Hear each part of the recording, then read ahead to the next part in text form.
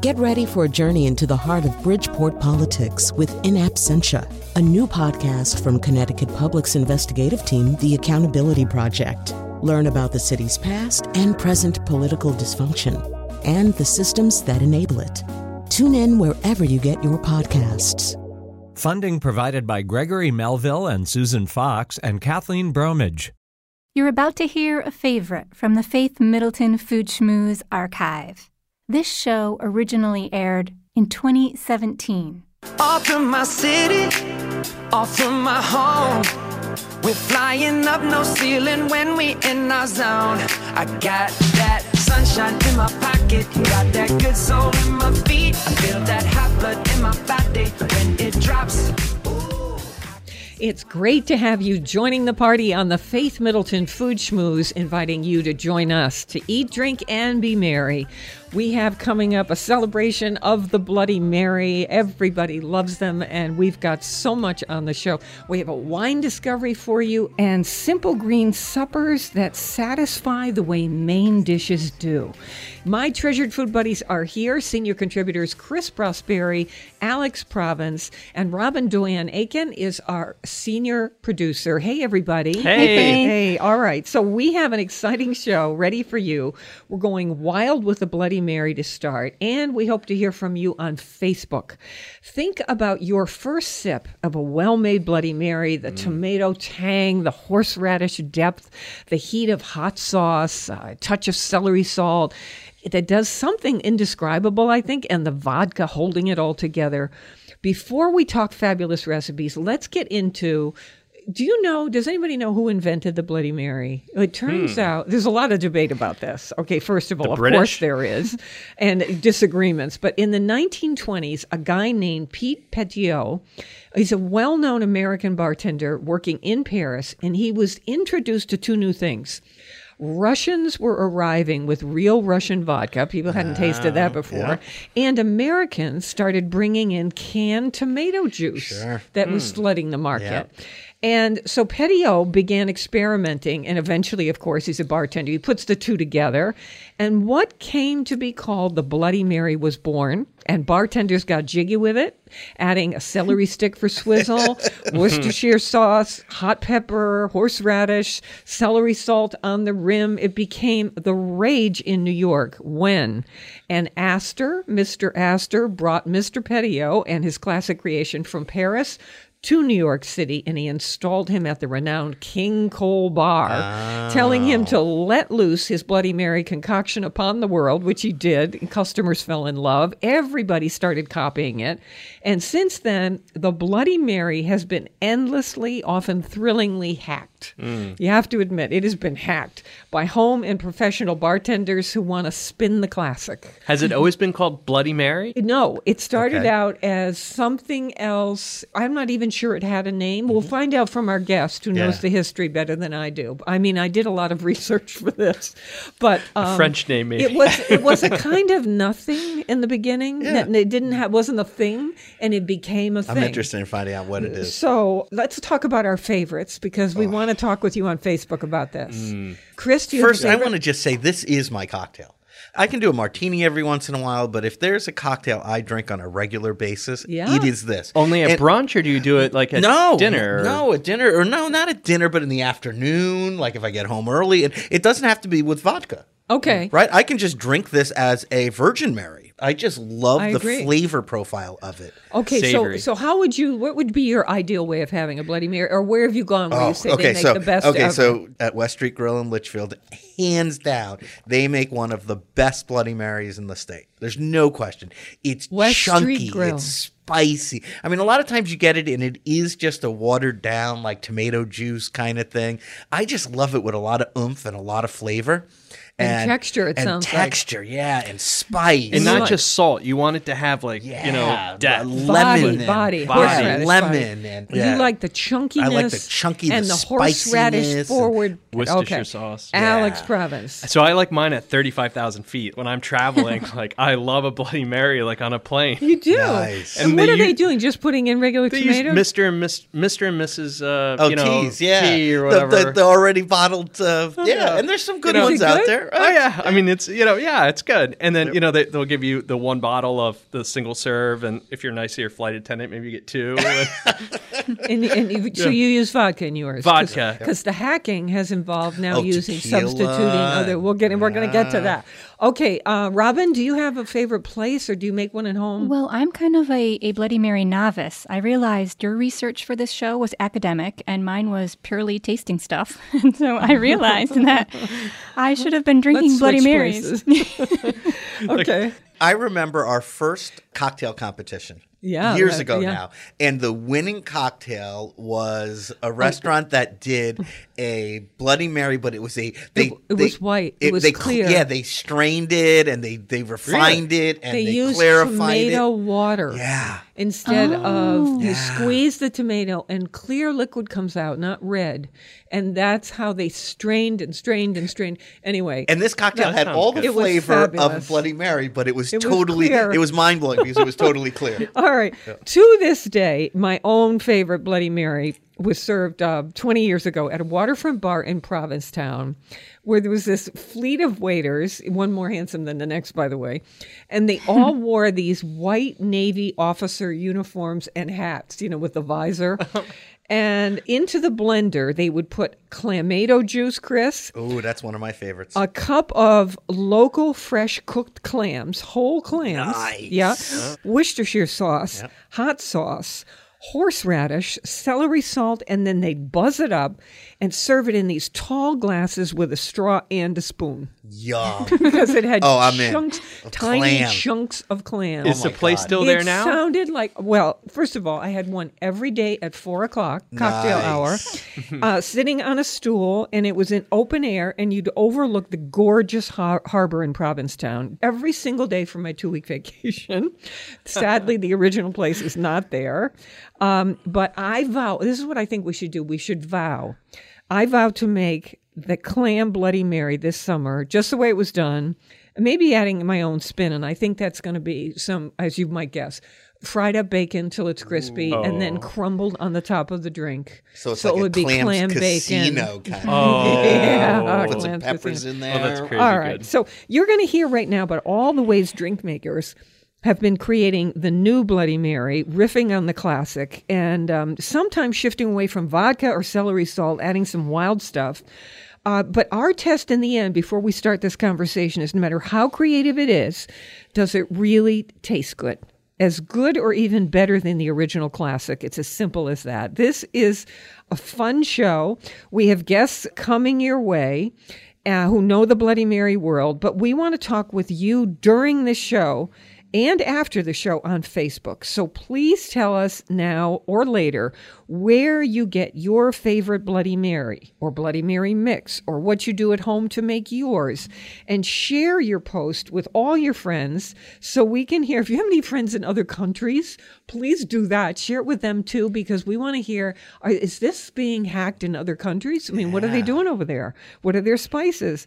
Maybe somebody in Tunisia or Italy, somebody's making Bloody Mary that's killer good, and we should know about what they're doing. So to get on Facebook with us, you go to Faith Middleton Food Schmooze. Feel free to invent all new Bloody Marys, in writing. Say, I've never made this before, but I would think this would be good. Take a picture. Yep. We're on Facebook at Faith Middleton Food Schmooze. Then share it with your friends all over the place so we can hear lots and lots of stuff from you. Here we go. We're going to go to our guest right now. And he is Brian Bartels, and he has done a book called The Bloody Mary. Welcome to the Food Schmooze Party. Thank you so much. Great to be here. Oh, it's great to have you here. We really enjoyed your book. I'm going to start with a bang. I want to go straight to a recipe because we have this poured in our glasses right now. It is your barbecue Bloody Mary. And if you'll allow me, this is, we've been talking about how people are hacking the Bloody Mary. This is one, when do you hear this? Tomato juice, vodka, beef drippings, or beef broth, which gives it this incredible body. Yep. Worcestershire sauce, prepared horseradish, sriracha sauce, celery salt, freshly ground black pepper, teaspoons of salt, and the juice of half a lemon. How about that? Where'd you get this recipe? Well, this was definitely from the one and only Chris Lilly, who is the chef and head pitmaster of Big Bob Gibson's Barbecue in Alabama. He participates in the Big Apple Barbecue every summer, and it's an amazing festival celebrating all things barbecue. And I, to this day, have never forgotten my first time trying his barbecue. And I reached out to him.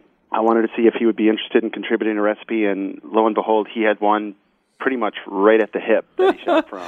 So. Well, this is, I just think this beef drippings is genius. Sometimes amazing. It's amazing. I put beef drippings in my salad dressing because it gives it this back note of richness that's so incredible, but I've never thought about it for a Bloody Mary. What a smart thing to do. It really is. I don't know if Chris got the recipe or was inspired by the Bloody Bull, which is a variation on a Bloody Mary with beef broth that started in the 80s by a very reputable cocktail master named Dale DeGroff. Yeah, I'll say. And the beef broth, you're absolutely right. The richness is elevated, and it just kind of brings a whole new flavor of umami to the drink.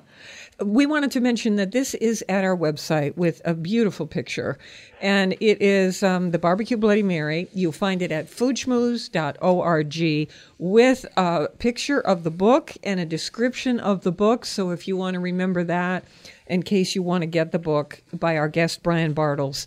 So, Brian, love this thing, and it came together so easily. So good. And it feels like a meal. That's the thing about the richness of the beef Many broth. Bloody Marys do have that, kind of appeal to it. Yeah, the first meal of the day, as some say. So we have a wild one coming your way, but I want to go to something more traditional. But we do. I'm telling you, it is the wildest Bloody Mary I've ever heard of. Okay, I'm just going to put that out there. The original Bloody Mary. We have this on the site too. There's a lot of debate about, we'll get to history in just a second. So for your original Bloody Mary, what's in it? Well, it's really straightforward, actually. It inhabits vodka, tomato juice, and lemon juice. And that's when it decides whether or not it wants to get a little more creative with the extra ingredients, the pepper, the Tabasco, or celery salt. But the really straightforward ingredients were established in Mr. Boston's Deluxe Official Bartender's Guide from way back when. Can I ask you this? So because the story I told, I did a lot of research in prep for this show, and one of the streams of conversation I came upon said that there was a Mr. Petiot who was an American bartender in Paris. Yep. So that's true. So he was the guy who, in that bar, Russians started coming to Paris, and they were bringing Russian vodka. And so that's his first exposure. Then Americans are coming with this canned tomato juice, which was like a new thing. Right. It was very much especially, but rare in the 20s. And people associate Fernand Petiot with the creation of the Bloody Mary in Harry's Bar in Paris in the early 20s. However, canned tomato juice didn't become available until the late 20s, in about 27, 28. And while he does get a lot of publicity for starting that, he actually claims later on in a New Yorker article in the mid-'60s that an actual vaudeville entertainer by the name of George Jessel was the one who created the early version of a Bloody Mary. No, and George Jessel was a yeah. famous guy. He was a famous entertainer. He was a famous entertainer. He invented the Bloody Mary. Well, that is the wildest thing I've ever heard. He lays claim to it, yes. It's an interesting... Why don't we lay claim to it? Yeah. It seems to be the kind of world we're in now. You just lay claim to anything. I invented it. I invented it when I was born. Yeah, without the internet, you could have pretty much created scientific discoveries left and right. But how fascinating to see that it starts with that Russian vodka. Yep. By the way, that Petiot was Mr. Astor installed him at the King Cole Bar in New York and said, "Have at it with your Bloody Mary." That's and right. he did, and it became famous, right? It became famous from that, Yeah. I've been quoted in the past as saying it, but George Jessel had the keys to the Cadillac, but Fernand Petiot pretty much took the Cadillac out in the highway. Is the way I say it. Oh, you're great, Brian. So we did the original Bloody Mary. We've agreed on the history. And now I must take you to the third thing we have on the site, because when you hear this, you'll know. How can you not? It is the peanut butter and jelly and Mary. So the PB&J and Mary. PB&J. Seriously? You know, if the apocalypse were upon us and people were burying coffee cans in their backyard, I'd be burying a jar of peanut butter in my backyard. I'm to be honest listen. with you. I'm I love afraid. peanut butter. But I'm afraid if I have this, I'll be The Walking Dead. Well, I've never seen The Walking Dead, but I'm told it's quite the show. In terms of entertainment value, this was created to entertain, like all the recipes in the book. And Yeah. I just love infusing spirits with peanuts, and it comes across really well in vodka and tequila especially. And it actually does wonders in bourbon. Would you walk us through this? How you yeah. how you infused your vodka with peanuts? This is such an intriguing idea.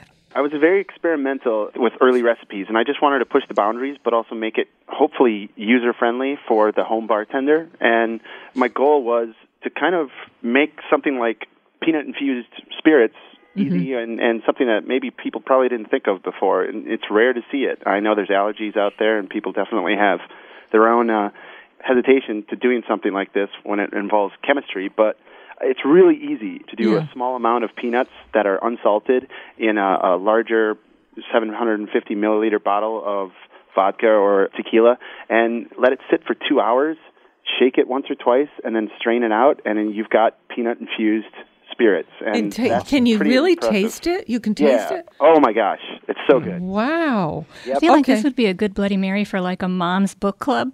Definitely We moms, we always have peanut butter and jelly. So. But With the age of Instagram upon us, that would be an amazing drink to bank for the book club or any kind of club. Absolutely. Okay, so then you have, with that peanut-infused vodka that any of us can make, then you are adding tomato juice. Do you have a preferred brand, or you don't care? I'm really kind of open to that. I guess Campbell's tomato juice is probably my best go-to, but it really varies, and it's different when you compare canned tomato juice to bottled, like plastic bottling tomato juice, or the glass version as well.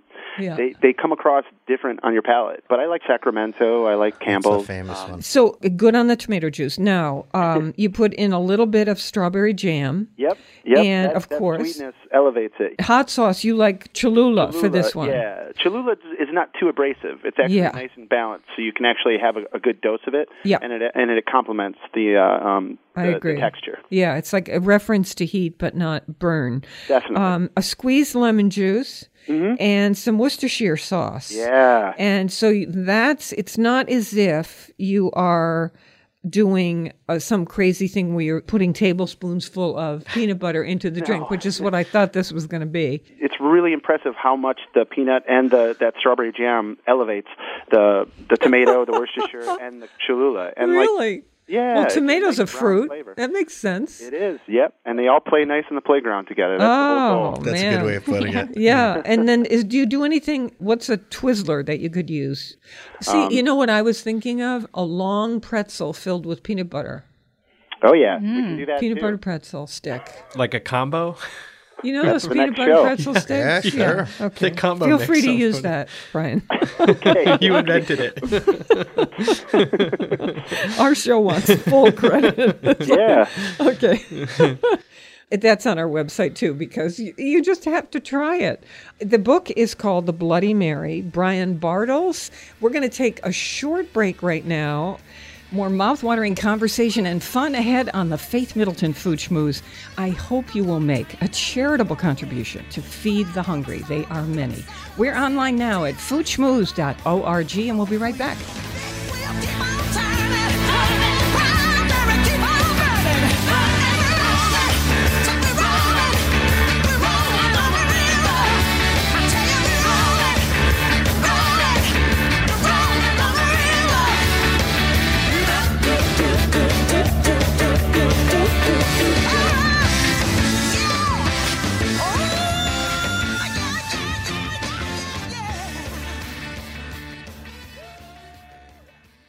You're listening to a rebroadcast of the Faith Middleton Food Schmooze. This show originally aired in 2017. Beans and cornbread. Beans and cornbread. Beans and cornbread. Beans and cornbread had a fight. Beans knocked cornbread out of sight. Cornbread said, now that's all right. Meet me on the corner tomorrow night. I'll be ready. I'll be ready tomorrow night.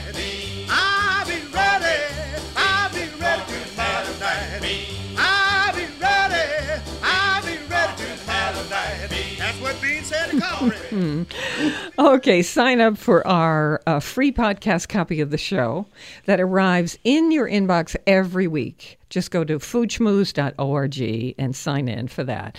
I'm with my treasured food buddies, Chris Prosperi, chef and co-owner of Metro Beast Restaurant in Simsbury, Connecticut, wine broker Alex Province of Hartford, and senior producer Robin Doyen Aiken. Our special guest is Brian Bartels, who's done this book, The Bloody Mary, and we are celebrating Bloody Marys any time of day or night. That is our game here on the show. Brian, how do you give a Bloody Mary party? How would you do that? Good question. With Bloody Marys, the sky's the limit for garnishes. You can pretty much explore all kinds of boundaries. You know, obviously, everybody has their own idea of what the greatest recipe is, and there's a little angle or accent to everybody's their own special recipe that they like, and that just brings a whole lot of variety to a party. I think something great that a guest could bring would be a little something to accent the party, like a hot sauce that might be unique that they really like. That bringing like Cholula to a party where maybe somebody might not be familiar with Cholula is a really cool way of opening new doors. Yeah, okay. Something like, say you have a beautiful garden in your backyard, you go into a friend's party, and you've got fresh dill. Fresh dill in a Bloody Mary is one of the greatest little accents right on top of the drink itself for all those aromatics, bitters, basically. Yeah. Like it gives you an impression of the drink before you even taste it. Because you've been trying so many Bloody Marys and making them,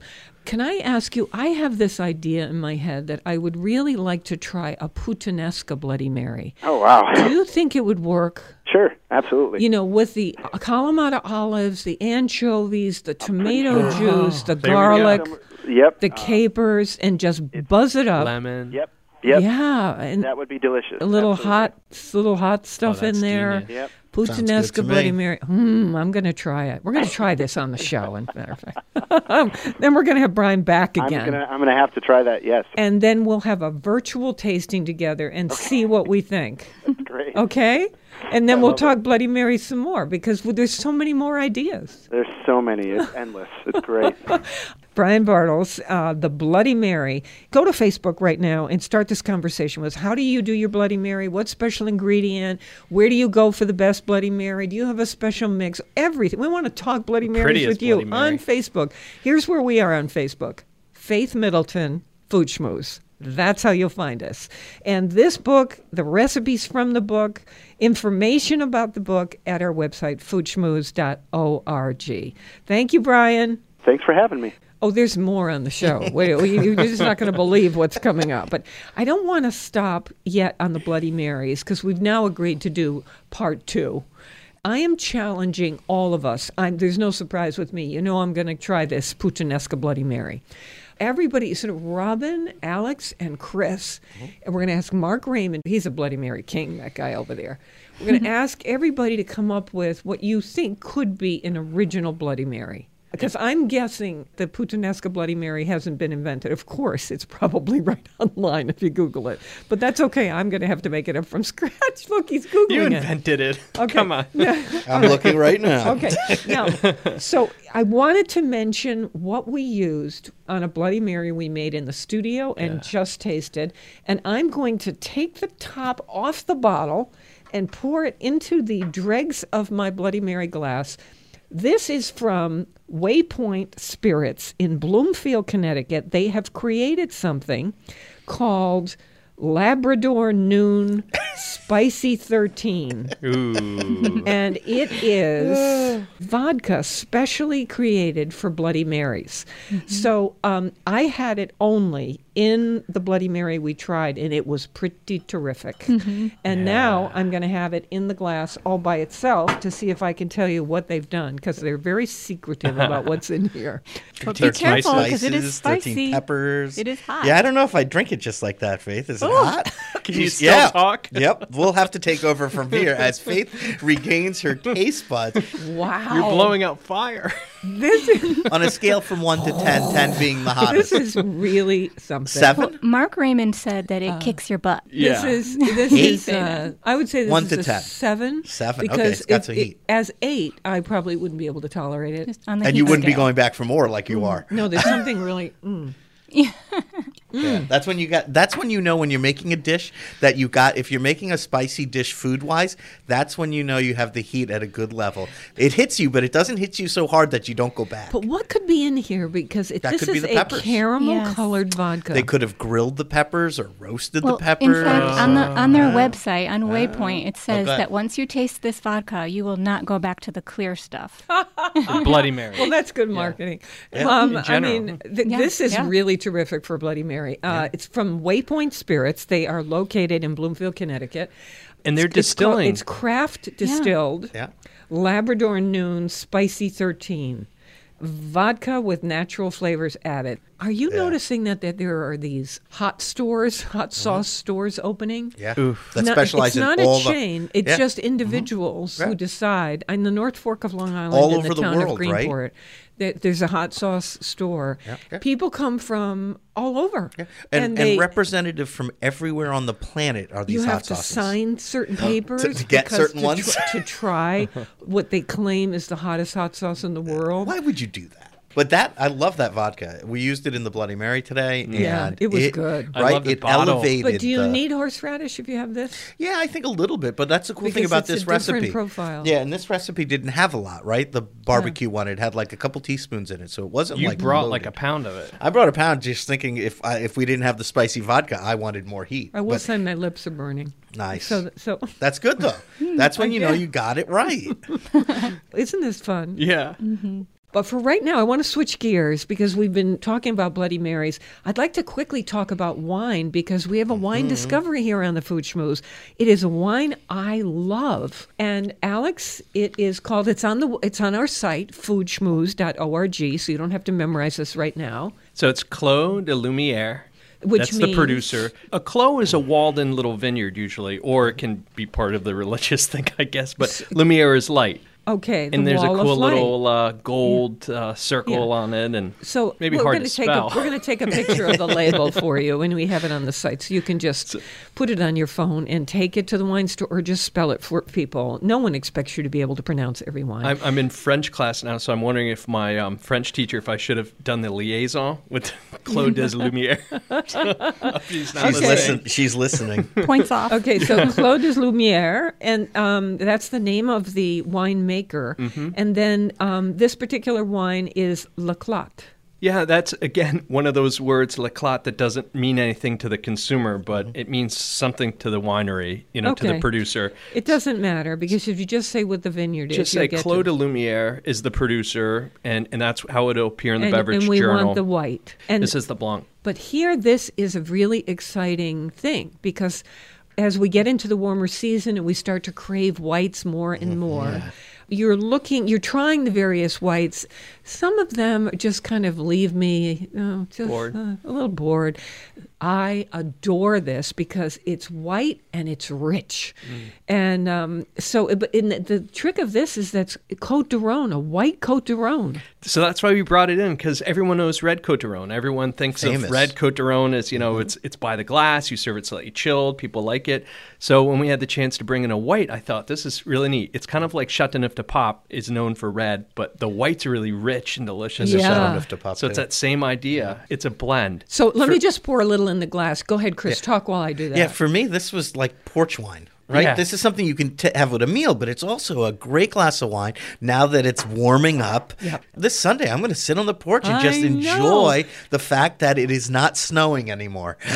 So this does have a dual personality, or a multifaceted personality at the very least. Clos de Lumière, and it is, because it's a white Rhône wine, that it has incredible body, and yet it's sprightly in its taste, kind of sporty, but yet a richness which will make it go with everything imaginable.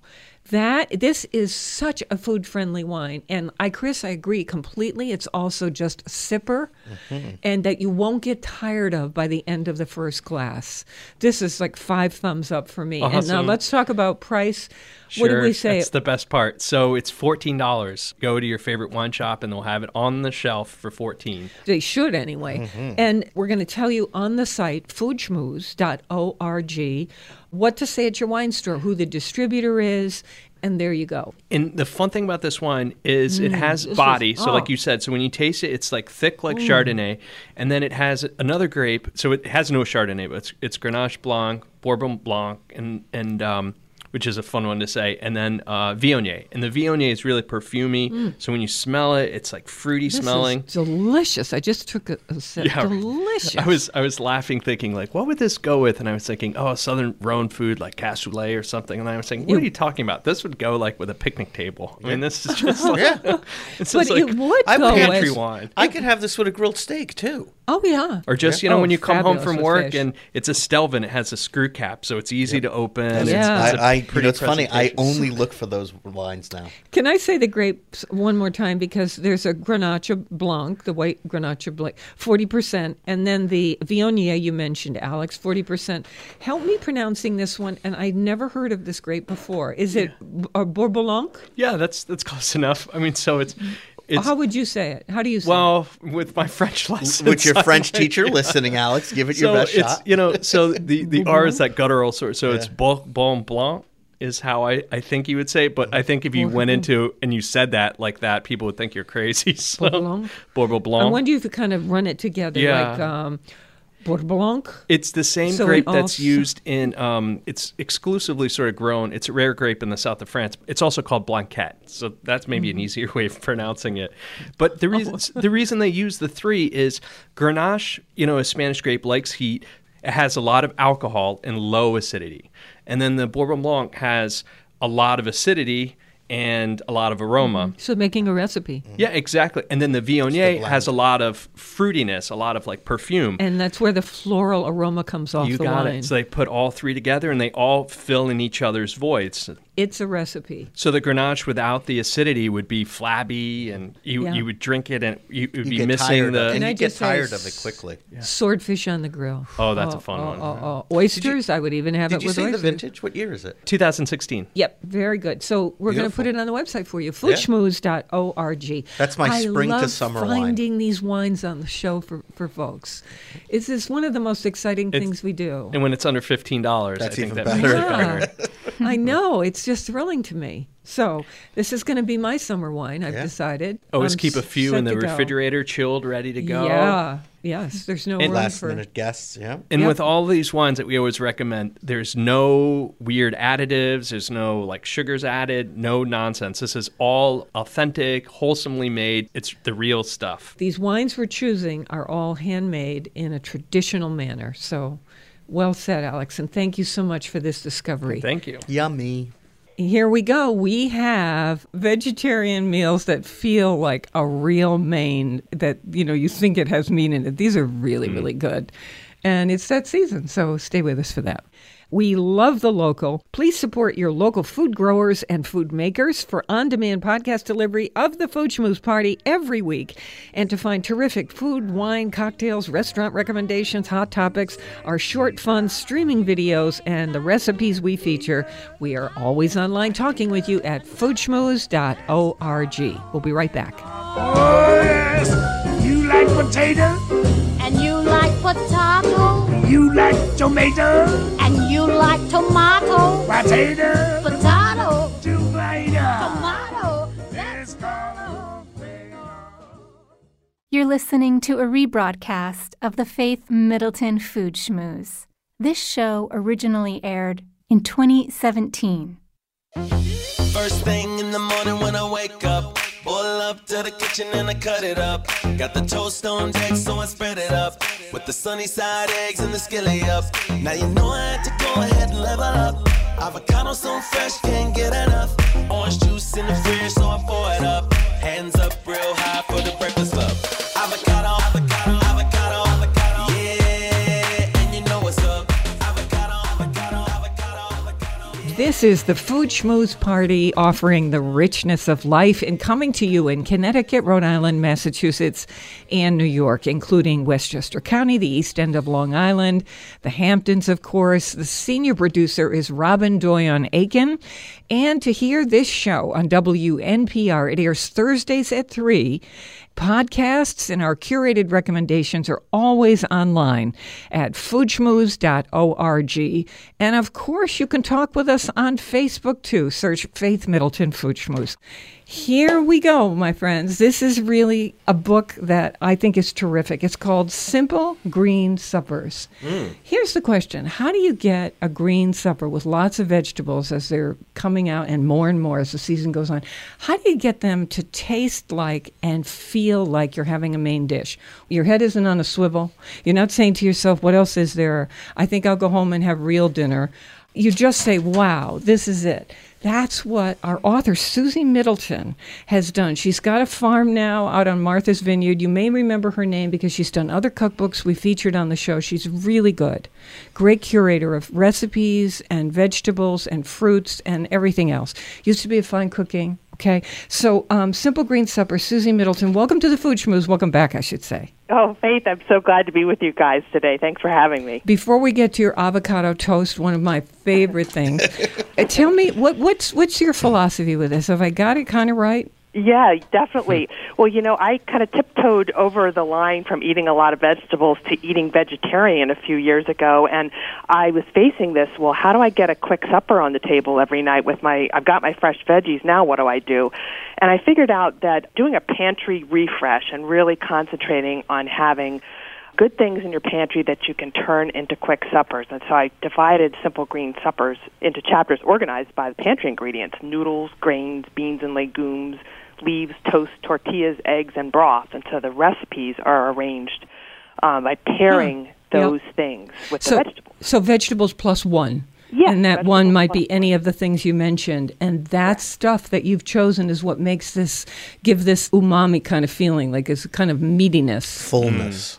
Yes, that, and I've got about 30 little quick sauces in the book that you can make ahead, and I have a lot of make-ahead tips, too, so that they're little flavor boosters, which, as you know, is kind of one of my things. Yeah, me too. So you can, you take your pantry staple, your fresh veggies, and a quick little sauce, and boy, you've got something pretty good, pretty fast. So it's not going to come probably as a surprise to you as you listen to this show that avocado toast has become a thing. I mean, it's a thing. It's a meal. The question is, now chefs are starting to get adventurous with this avocado toast.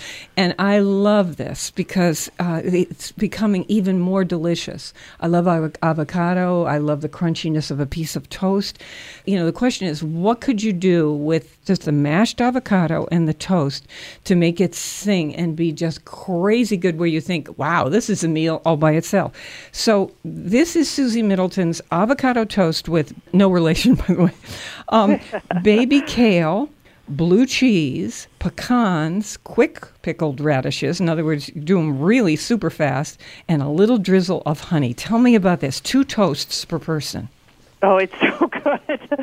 Well, it has a little baby kale salad on it, and I take this lemon and olive oil that I dress the kale with, and I first toss the sliced radishes with it.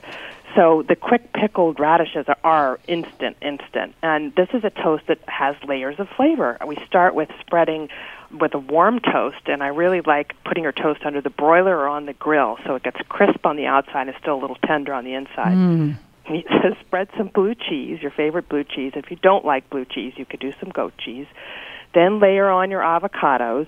Then you take your little baby kale, toss it with a little of the lemon and olive oil, sprinkle that over the avocados, toss on some toasted pecans, and garnish with your quick pickled radishes and a little drizzle of honey. And really, this is so incredibly satisfying. I know. Some people will mash the avocado. You slice it.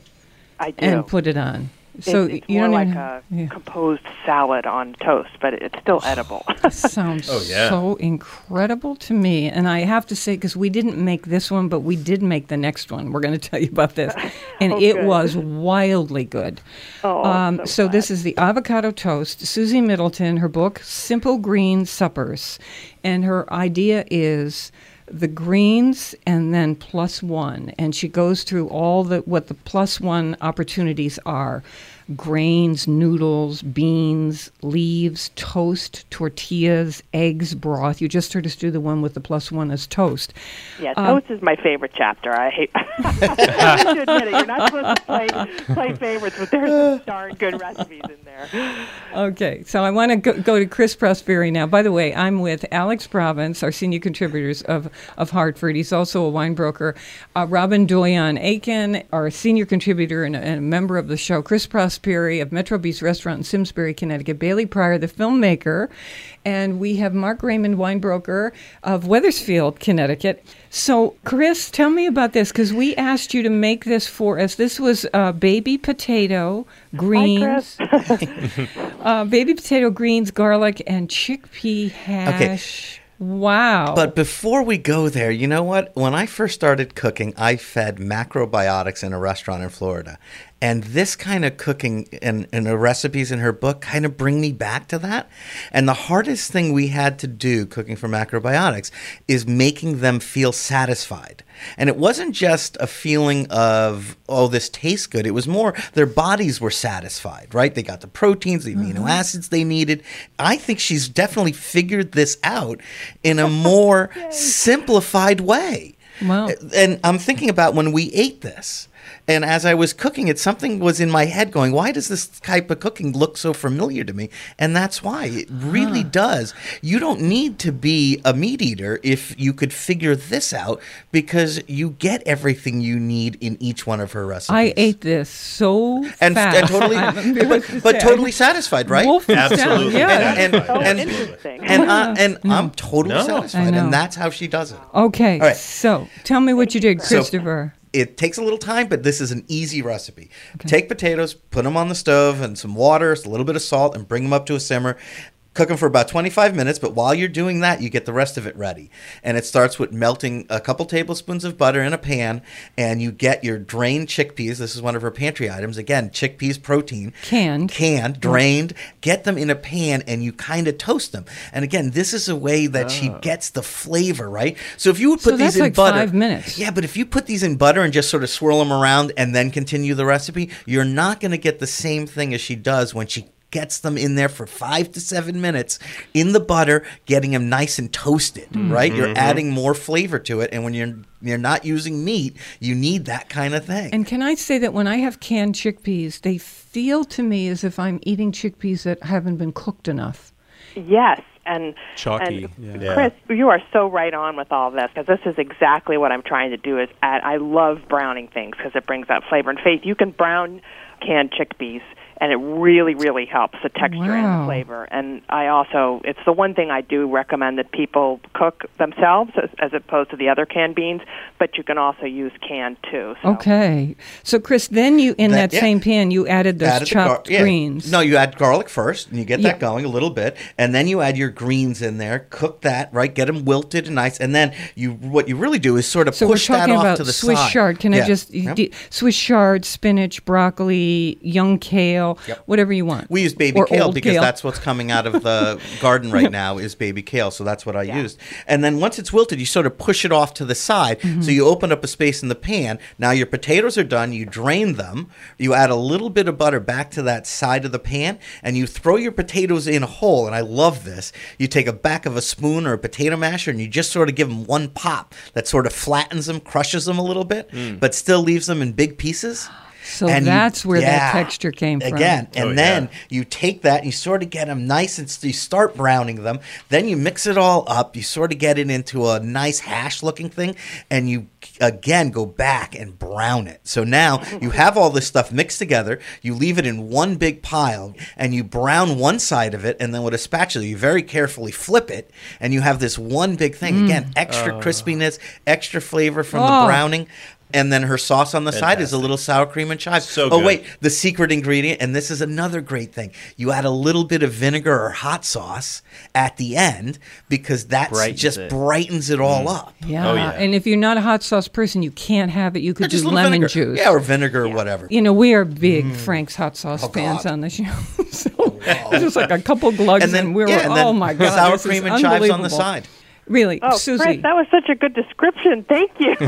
You know why? Because we just ate it, and it's still with me, and it is such a great tasting dish. Can I tell you, we are really excited because Susie and her publisher have allowed us to put that hash recipe on our website and also to put the avocado toast recipe on our website at foodschmooze.org. Susie, thank you so much for that. And we have one more at the website we're going to tell you about. Avocado toast for lunch and the chickpea hash for dinner, and you're set.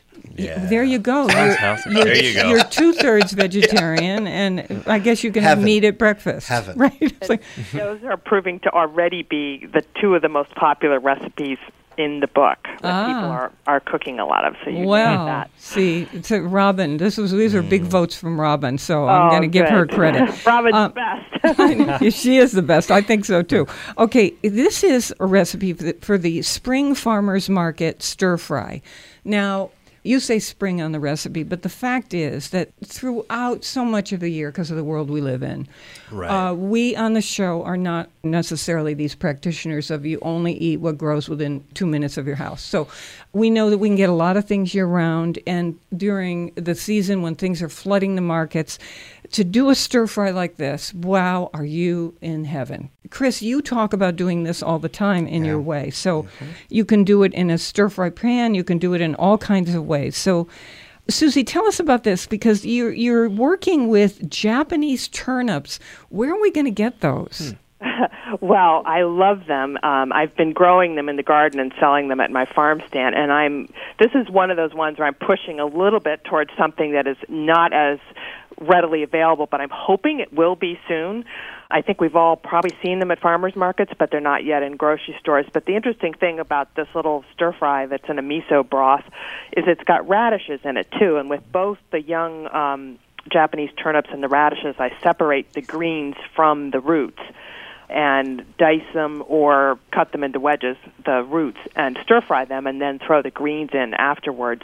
So you could do this with carrots or kohlrabi or any other sort of springish type, even green beans, any kind of vegetable if you can't find the turnips. Or any vegetable during any part of the summer in particular.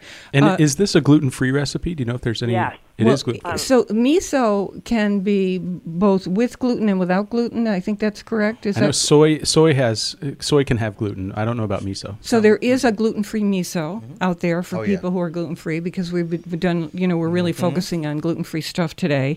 So just know that. You can go to your health food store and I'm sure find it, or online. Go ahead. I love the fact that she's cooking radishes. I do this all the time. I have never done this. Yeah, we usually just eat radishes with a little salt or butter, right, in the spring when they come up. But it is a great vegetable to cook. And I think radish is number 74 on the popularity list. No, it's much higher. Definitely much higher. Right after eggplant. But wait, if you from a farmer's point of view, or if you're shopping at this time of year, they're like the only thing, So my goal was to tell people that you can do something with them other than, you can cook with them. Susie, we had to stare at them and you're like, what do I do? We use a local farm all year round, and one of the things our farm sellers is watermelon radishes. And I don't know what it is about the watermelon radish, but around here it grows like a weed. And no matter how little he plants, he gets a ton of it. And so in March, when it's the only thing left in the cellar, we cook a lot of it. Okay, so we have about a minute left in this segment, I'm sad to say. But this recipe and you can have some fun with it yourself depending on what you find in your market. Farmer's market or supermarket even. But just to do this kind of vegetable stir fry, you can do it in a regular pan. You could do this on the grill and assemble it, and it would be exactly like a stir fry.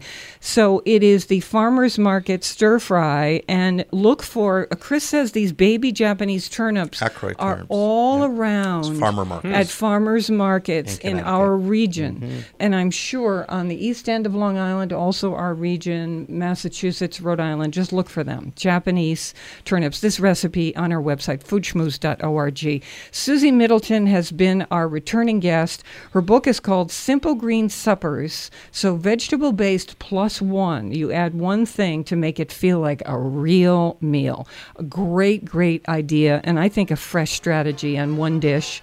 Vegetarian cooking. And a lot of this, of course, gluten-free. Susie, thank you so much for being on the show. Faith, thanks so much for having me, and you guys have a great day. And don't eat any more potatoes. Okay. The healthful vegetable. We're going to be coming to your vegetable stand one of these days on Martha's Vineyard. Bye, Susie. Take care. Bye-bye. Bye-bye. And remember, never eat more than you can lift. In New Haven, I'm Faith Middleton.